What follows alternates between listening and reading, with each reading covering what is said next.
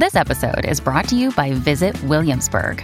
In Williamsburg, Virginia, there's never too much of a good thing. Whether you're a foodie, a golfer, a history buff, a shopaholic, an outdoor enthusiast, or a thrill seeker, you'll find what you came for here and more. So ask yourself, what is it you want? Discover Williamsburg and plan your trip at visitwilliamsburg.com.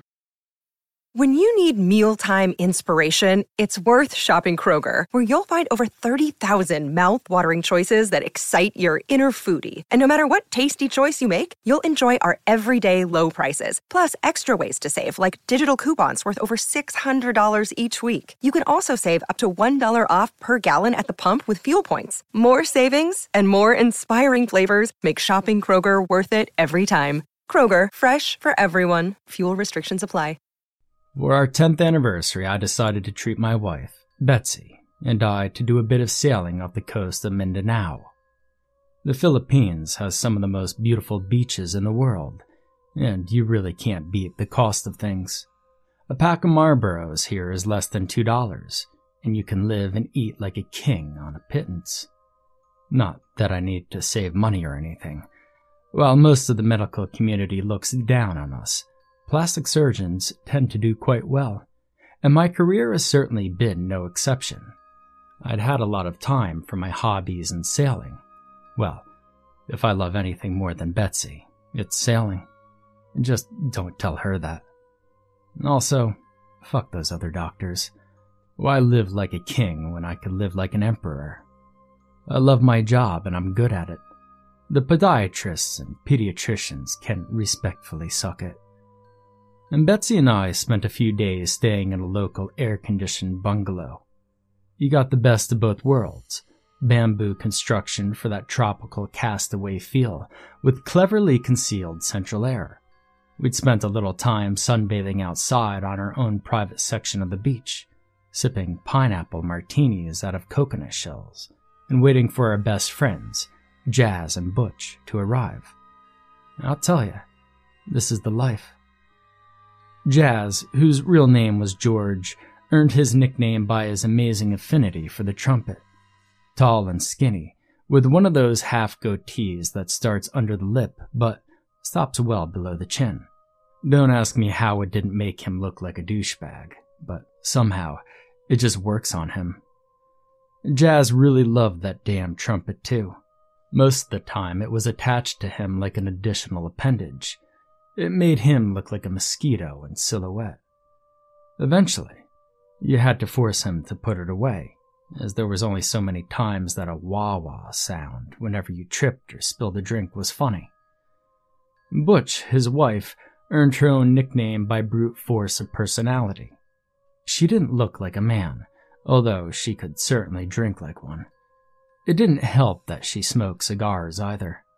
After they arrived and met us at the bungalow, we all boarded the ship called the Serene Majesty. Our destination, an unnamed island that Jazz swore was one of the most beautiful places that he had ever seen.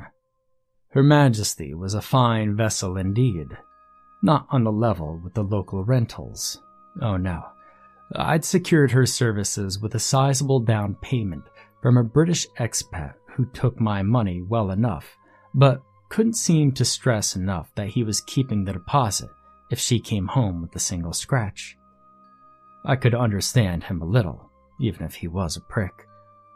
Expensive hardwood construction and shined up nice.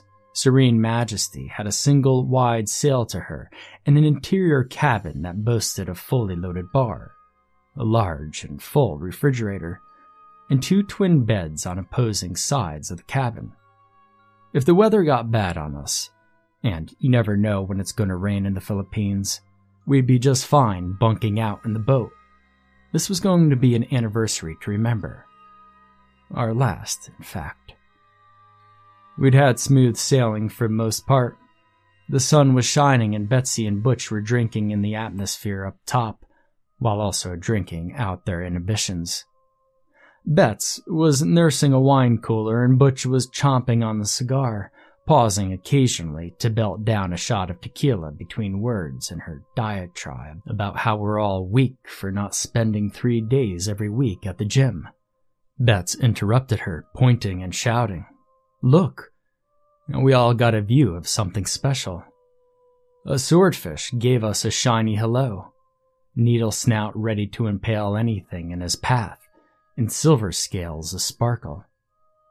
The trouble wouldn't come until later in that evening, when most of us had retired to the cabin to relax a little. The only one on top and steering the Serene was Jazz. Also a sailing enthusiast, he'd gone full New Orleans on us.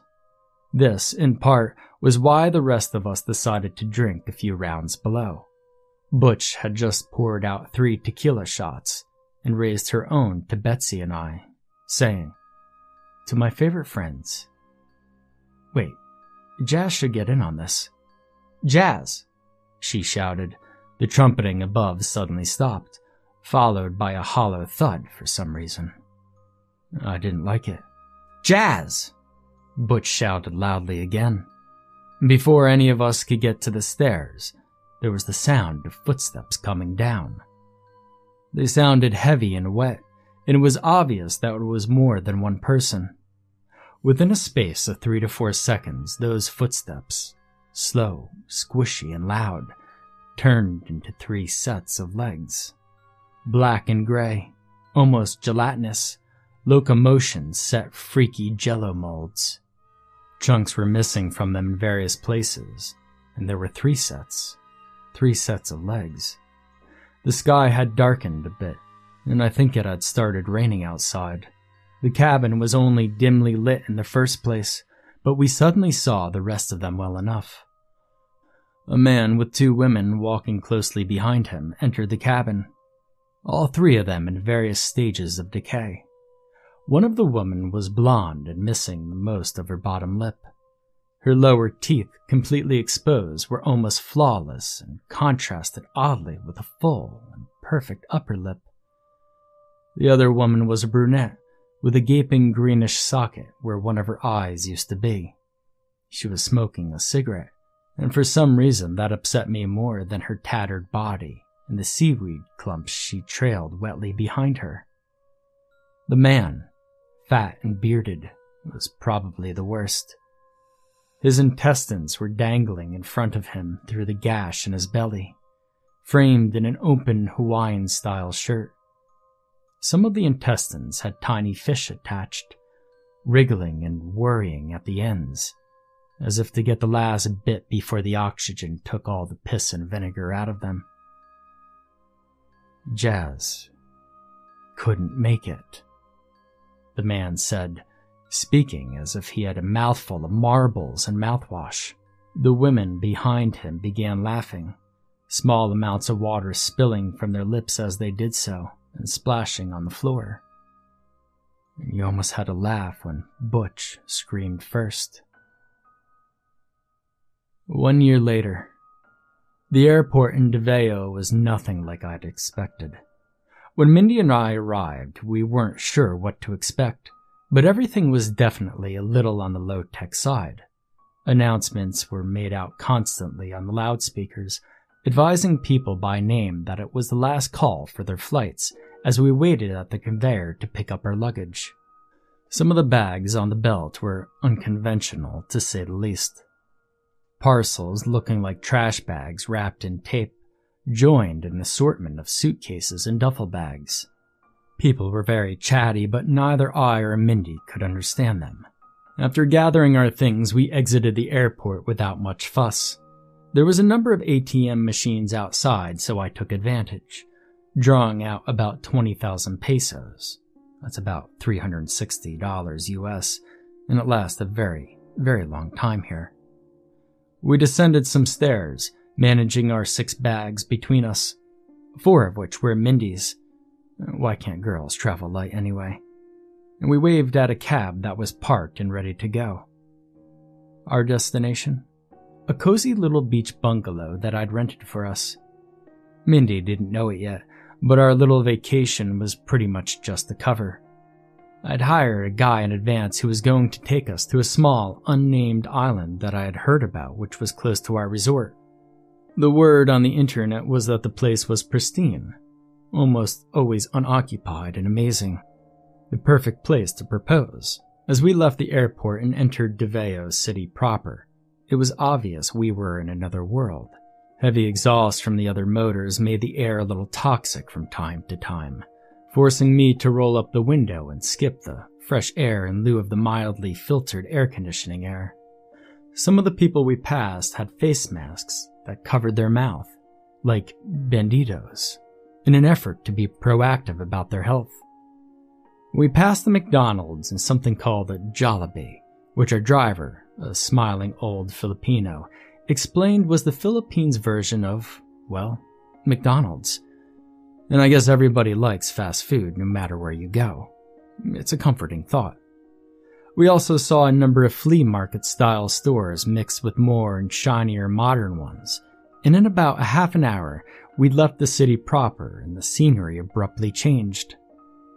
There were great swaths of trees on the side of the highway, wide leaves from the banana trees, long, fern-like ones from the coconuts, which ranged in size from super short and kind of squat to insanely thin and waving in the wind tall. Those trees have round wedges cut out of their sides, spaced 2 to 3 feet apart, going right up to the top. The driver says that the locals whacked those holes out with a machete so that you could climb straight up and get the goods. Along the highway we passed a couple of small rice farms as well, looking like small man-made marshes, and one place that had a number of tiny V-shaped wooden shelters which chickens sat inside or roosted comfortably on top of.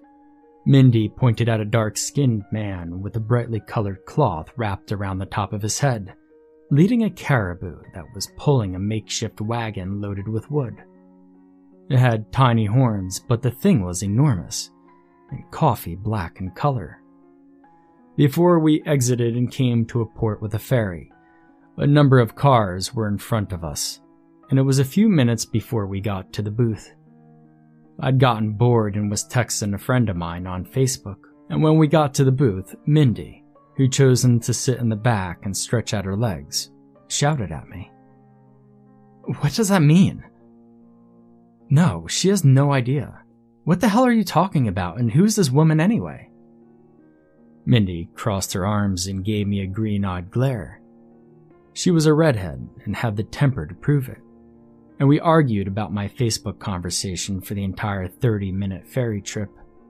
That all changed, however, when we arrived. The bungalows were a quick 10-minute drive once we got off the ferry, large and circular.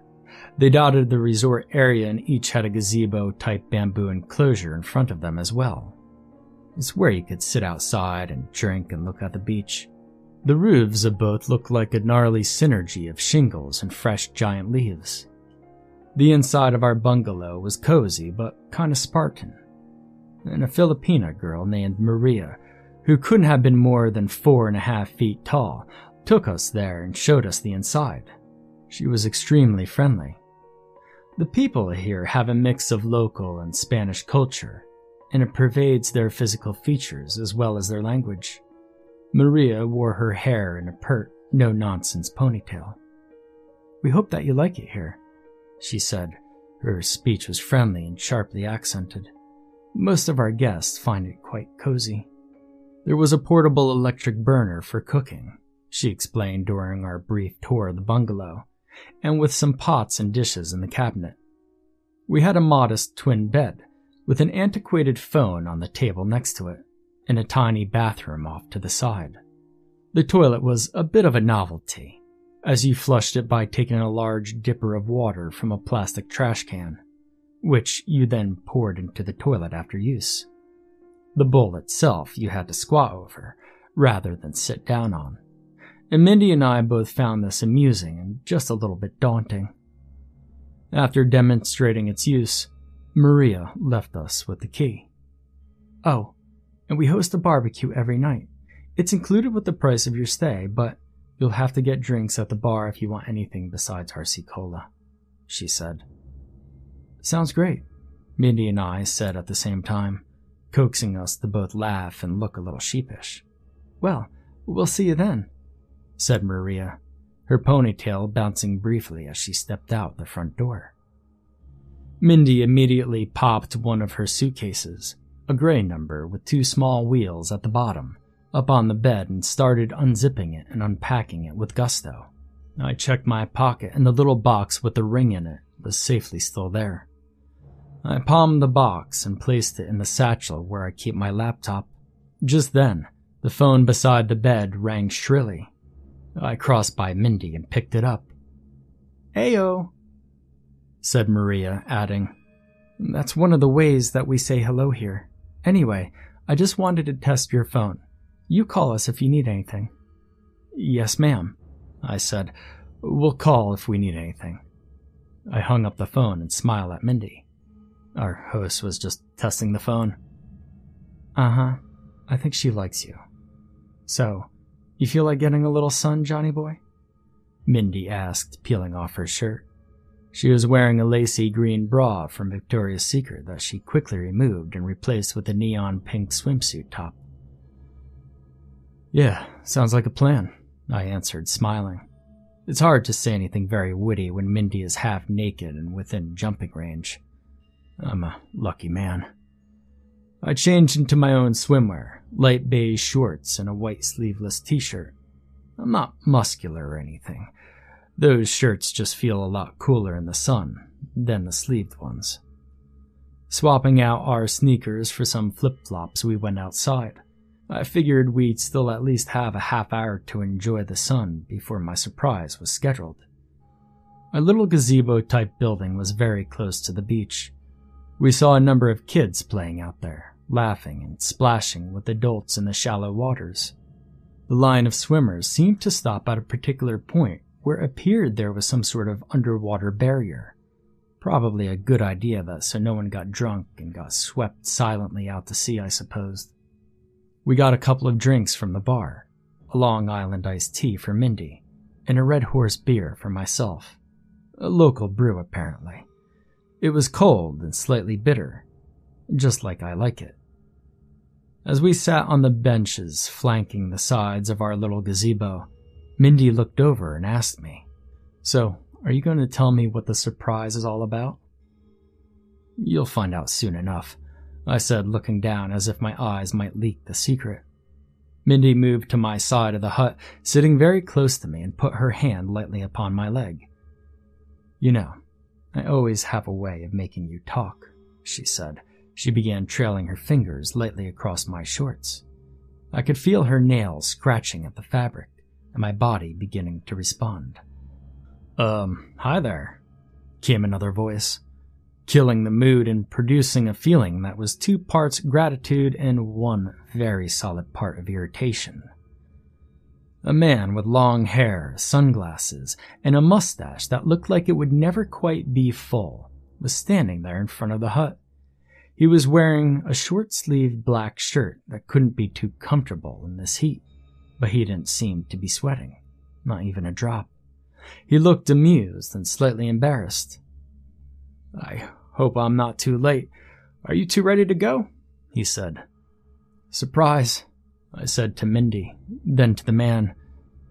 "Felipe, we'll need a second to pack a few essentials. Can you give us like 10 minutes? "Sure thing," said the man.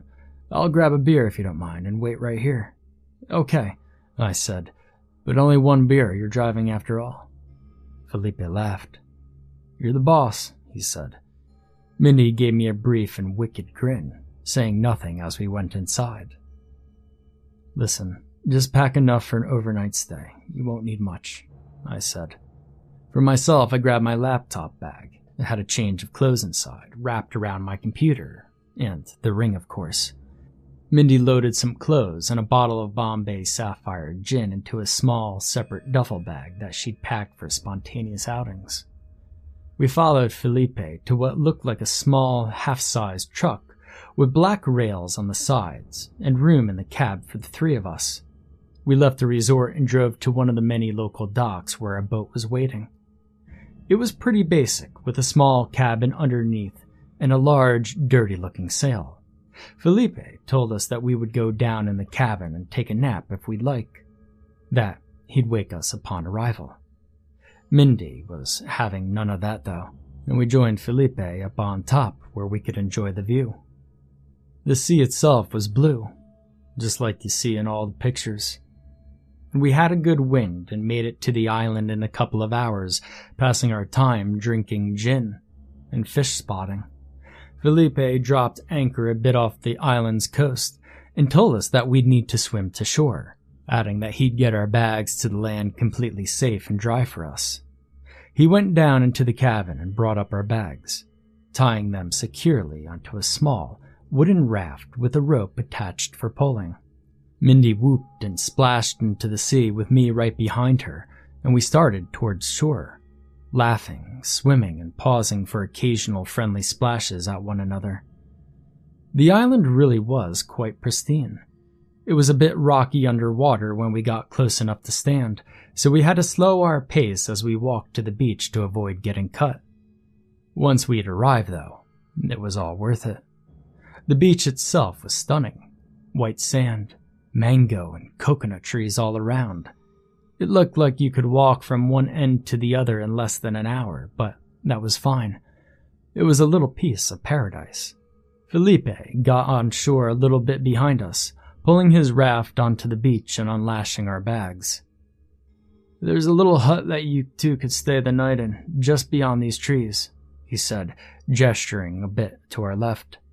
"If you get hungry, you should try some of the lanzones," he added, pointing to a particular tree with tiny yellowish-brown fruits growing on it.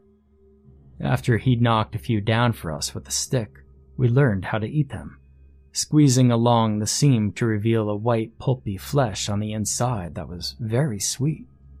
Or sour if you got one that wasn't ripe. "Just one more thing before I give you folks a little alone time," he said, pulling something out of his pocket and pushing it into his neck. It was a white collar. Felipe was, after all, a Catholic priest. Mindy's eyes grew wide and I fidgeted for a moment, pulling the box out of my satchel. "Mindy Connolly, will you marry me?" I asked, falling to one knee. "Yes, yes, yes!" she shouted, jumping into my arms. Her legs locked around mine as she kissed me dizzy and we fell to the sand, laughing. Felipe married us on the spot, staying only long enough to show us to our hut. No toilet this time, and the bed looked a bit worse for wear, but the sheets were fairly clean. Felipe showed it to us and left with a promise that he was going to get a few things from his boat to make us a proper Filipino wedding dinner. Later, as the sky was beginning to darken, we were sitting on the same folding chairs that the ship's captain had thoughtfully brought up from the boat. He also had a small metal framework, a little over 4 feet long and around 2 feet wide, cobbled together for cooking over a campfire. Just a series of bars, really, welded together roughly, which now sat over a fire made of local woods and aromatic dry coconut shells. Our bellies were full from the barbecued pork that Felipe had prepared for us, along with green mango which we dipped in salt and vinegar, 2 handfuls of lanzones, and even a little coconut milk mixed with Bombay Sapphire gin, courtesy of Felipe and his handy machete. Our immediate needs satiated, Mindy and I were getting the urge to go back to the hut for another need that was becoming readily apparent in the heady gin haze. The ship's captain, not a man to miss a hint, said he would leave shortly and stay on his boat to give us a little privacy. It would be the last time we saw him alive. We just didn't know it yet. As Mindy and I snuggled together on the bed in our hut, we listened to the hum of some local frogs, which sounded amazingly like electrical transformers powering slowly up and down, coupled with the almost digital sounds of the island's insects. Everything was new and completely surreal. The peace was broken with a sudden cessation of wildlife sounds, replaced by that of groaning wood, Felipe's surprised shouts, and a violent splashing that was quickly replaced with dead silence. "What the hell?" I said, bolting upright. Mindy and I quickly dressed and ran out into the night. The moon was full, otherwise we wouldn't have been able to see anything. The boat had capsized somehow, and was sinking before our eyes. Mindy stopped me before I could run into the open. She motioned me to silence. We were not alone. 4 shapes were staggering in, already to the shallows and walking almost mechanically. 2 of them were obviously female, carrying wooden debris stacked in their outstretched arms. One of the walkers was smaller than the others, maybe a male child, but a fat male child at that. He walked with a curious sort of limp and seemed to be carrying 2 boxes, one rather bulky, and the other some sort of long, thin box with a wide handle. Next to him, a man with spectacles lurched along, carrying some sort of handbag of his own. We stayed hidden and watched as they came on the beach, stopping as one just a few feet in the dry sand. I now recognized the bulky box which the small one had been carrying as the toolbox that was on the ship. The small one put it down, and some seawater sloshed out of it. He gestured toward the direction where we were hiding and said something that we couldn't hear to the other male in the group. The women, strangely, waded back into the sea, coming back with more debris that they piled up in the sand neatly before going back into the waves for more. The men, I could now see that the child was more likely a dwarf-sized man, began building something. Mindy and I were sitting now, huddled together in the darkness and hoping that they didn't see us. We watched. There wasn't much more we could comfortably do, and there was no way we were going back into the hut. We didn't want to risk letting them out of our sights, so we stayed put, hoping secretly that these people would simply leave.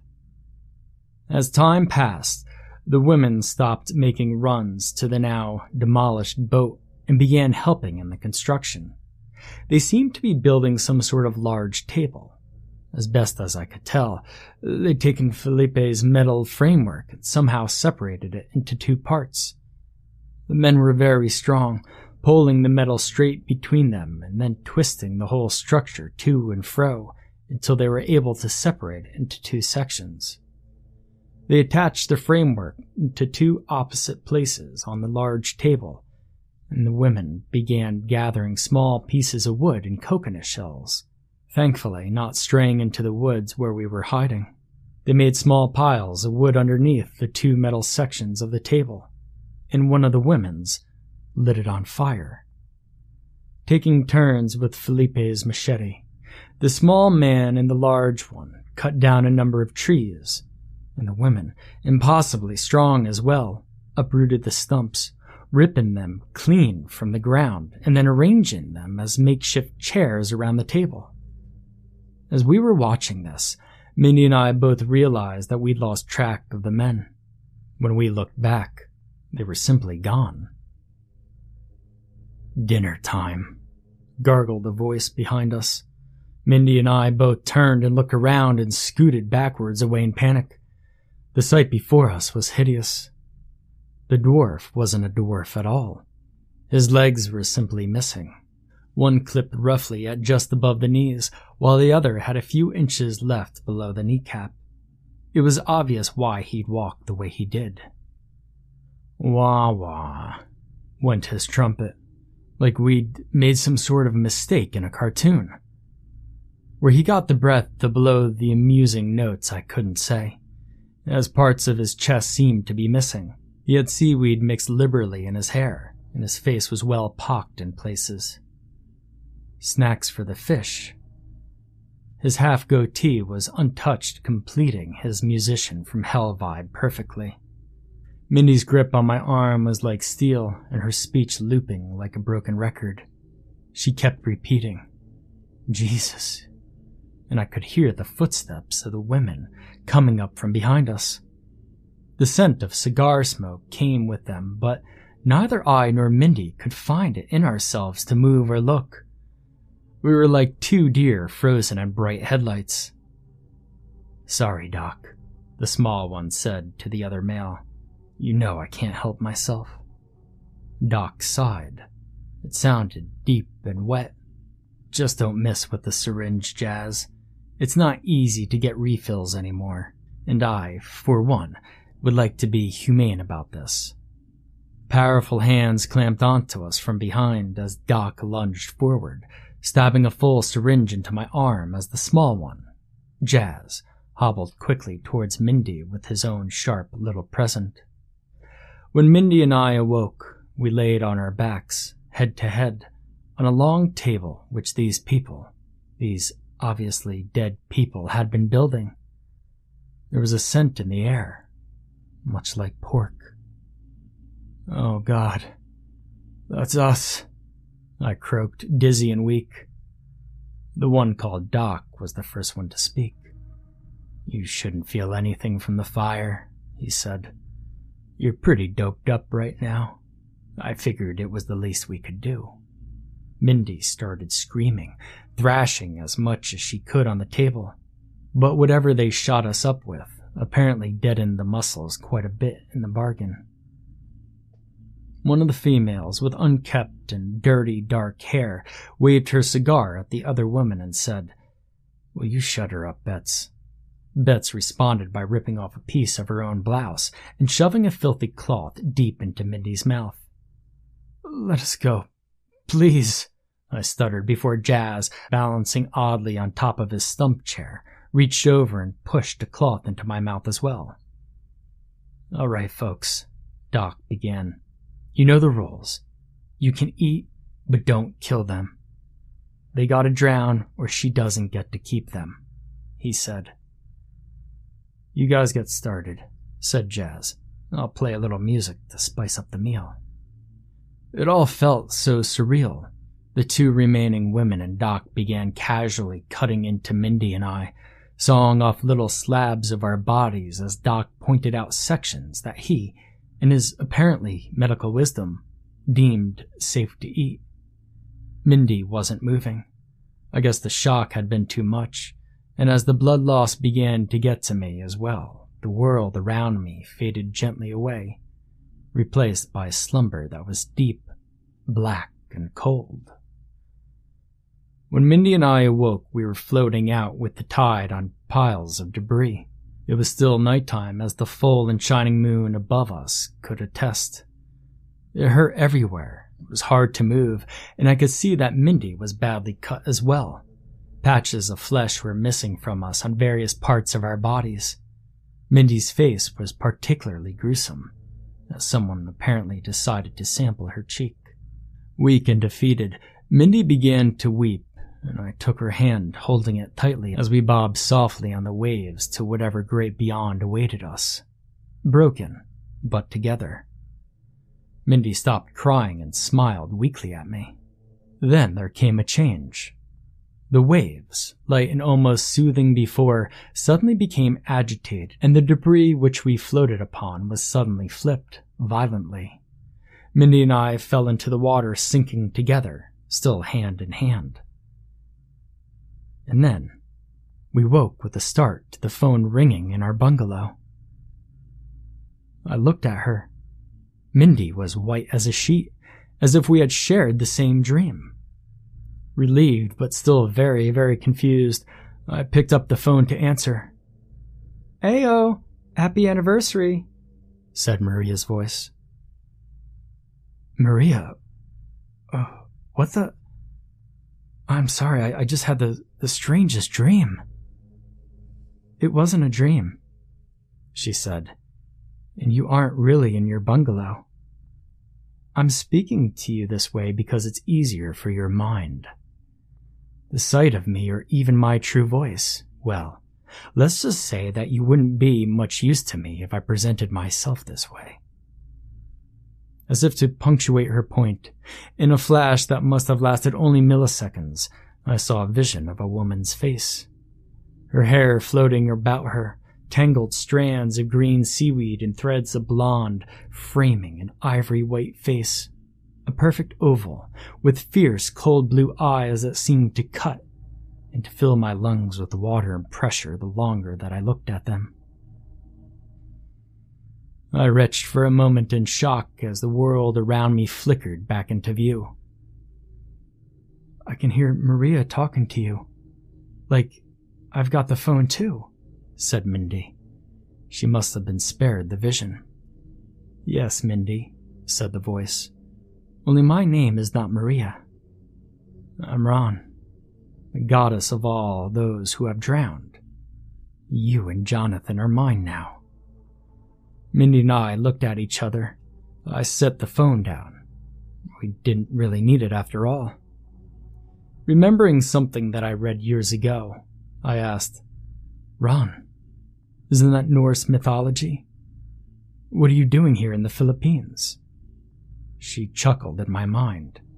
It was a strange sensation, like a mix of sugar and lemons in my mind after the leaden cold which had come from the nightmare glimpse of her face. "What can I say?" she began. "The Norsemen were right.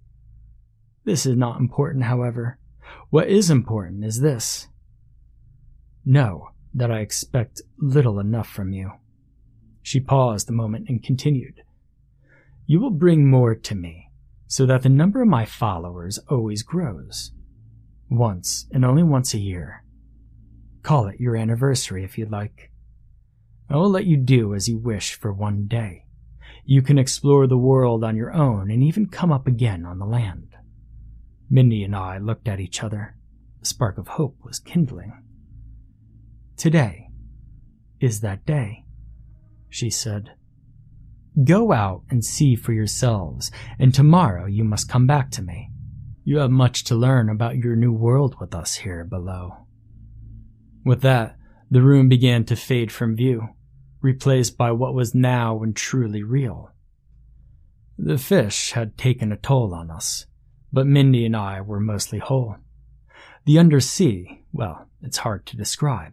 It's like being outside in the dark, and yet somehow we could still see everything. I think the illumination around us was life, because many of the things that seemed possessed of their own light were swimming all around us, in stark contrast with things that seemed to eat all the light around them. Those must be the things that are dead, I thought to myself. Fish were swimming all around, some in schools and others alone, and some of them were quite odd. Some sort of eel, for instance, with a glowing orb that seemed to dangle in front of its hungry, serpentine face. The orb produced the light as the thing swam slowly and deliberately to my left, snapping up fish that got too curious about its headlamp. There were other people around as well, some walking on the seafloor, others swimming impossibly fast. Most in tattered clothing, although a few were in better shape than the two of us. Strangest of all were the ships. Watercraft from different eras could be seen drifting or moving quickly in the distance. Everything from wooden ships with triple masts and tattered sails to modern speedboats and heavily damaged yet modern yachts. The world below was just as alive as the one above, it seemed. "Well, Min, you heard her," I began. "It's our day off. I don't know about you, but I'm feeling a little peckish." She smiled at me, and I could see her teeth through the hole that had been ripped out of her cheek. "I'm a lucky man, I tell you." We swam towards the surface and saw a large oval shape above us. Heading towards the island where we said our vows to each other, Mindy smiled at me again, placing one finger to her lips to indicate silence. We swam slowly up to the side of the boat, and both of us pushed together, causing it to jump briefly out of the water as the sail collapsed with a splash onto its side. Mindy was dragging the woman by her long blonde hair, holding her face upright and out of the salt water so that she would not drown before we got her to the island. I was doing the same with a man, but he was unconscious. I'd had to pummel him, or he would have been a pain to drag along. As Mindy and I swam towards the shore, there was a splash behind us, and the sound of a little girl screaming her heart out. We looked back. Felipe was holding a child and grinning. There was no flesh on the right side of his face, except for the patch supporting his wispy mustache. "I've brought dessert," he said. We laughed and laughed as we swam to shore. That evening we had a fine anniversary dinner, and gave 3 new ones into the service of our goddess. She was well pleased with us. It was a happy anniversary, indeed.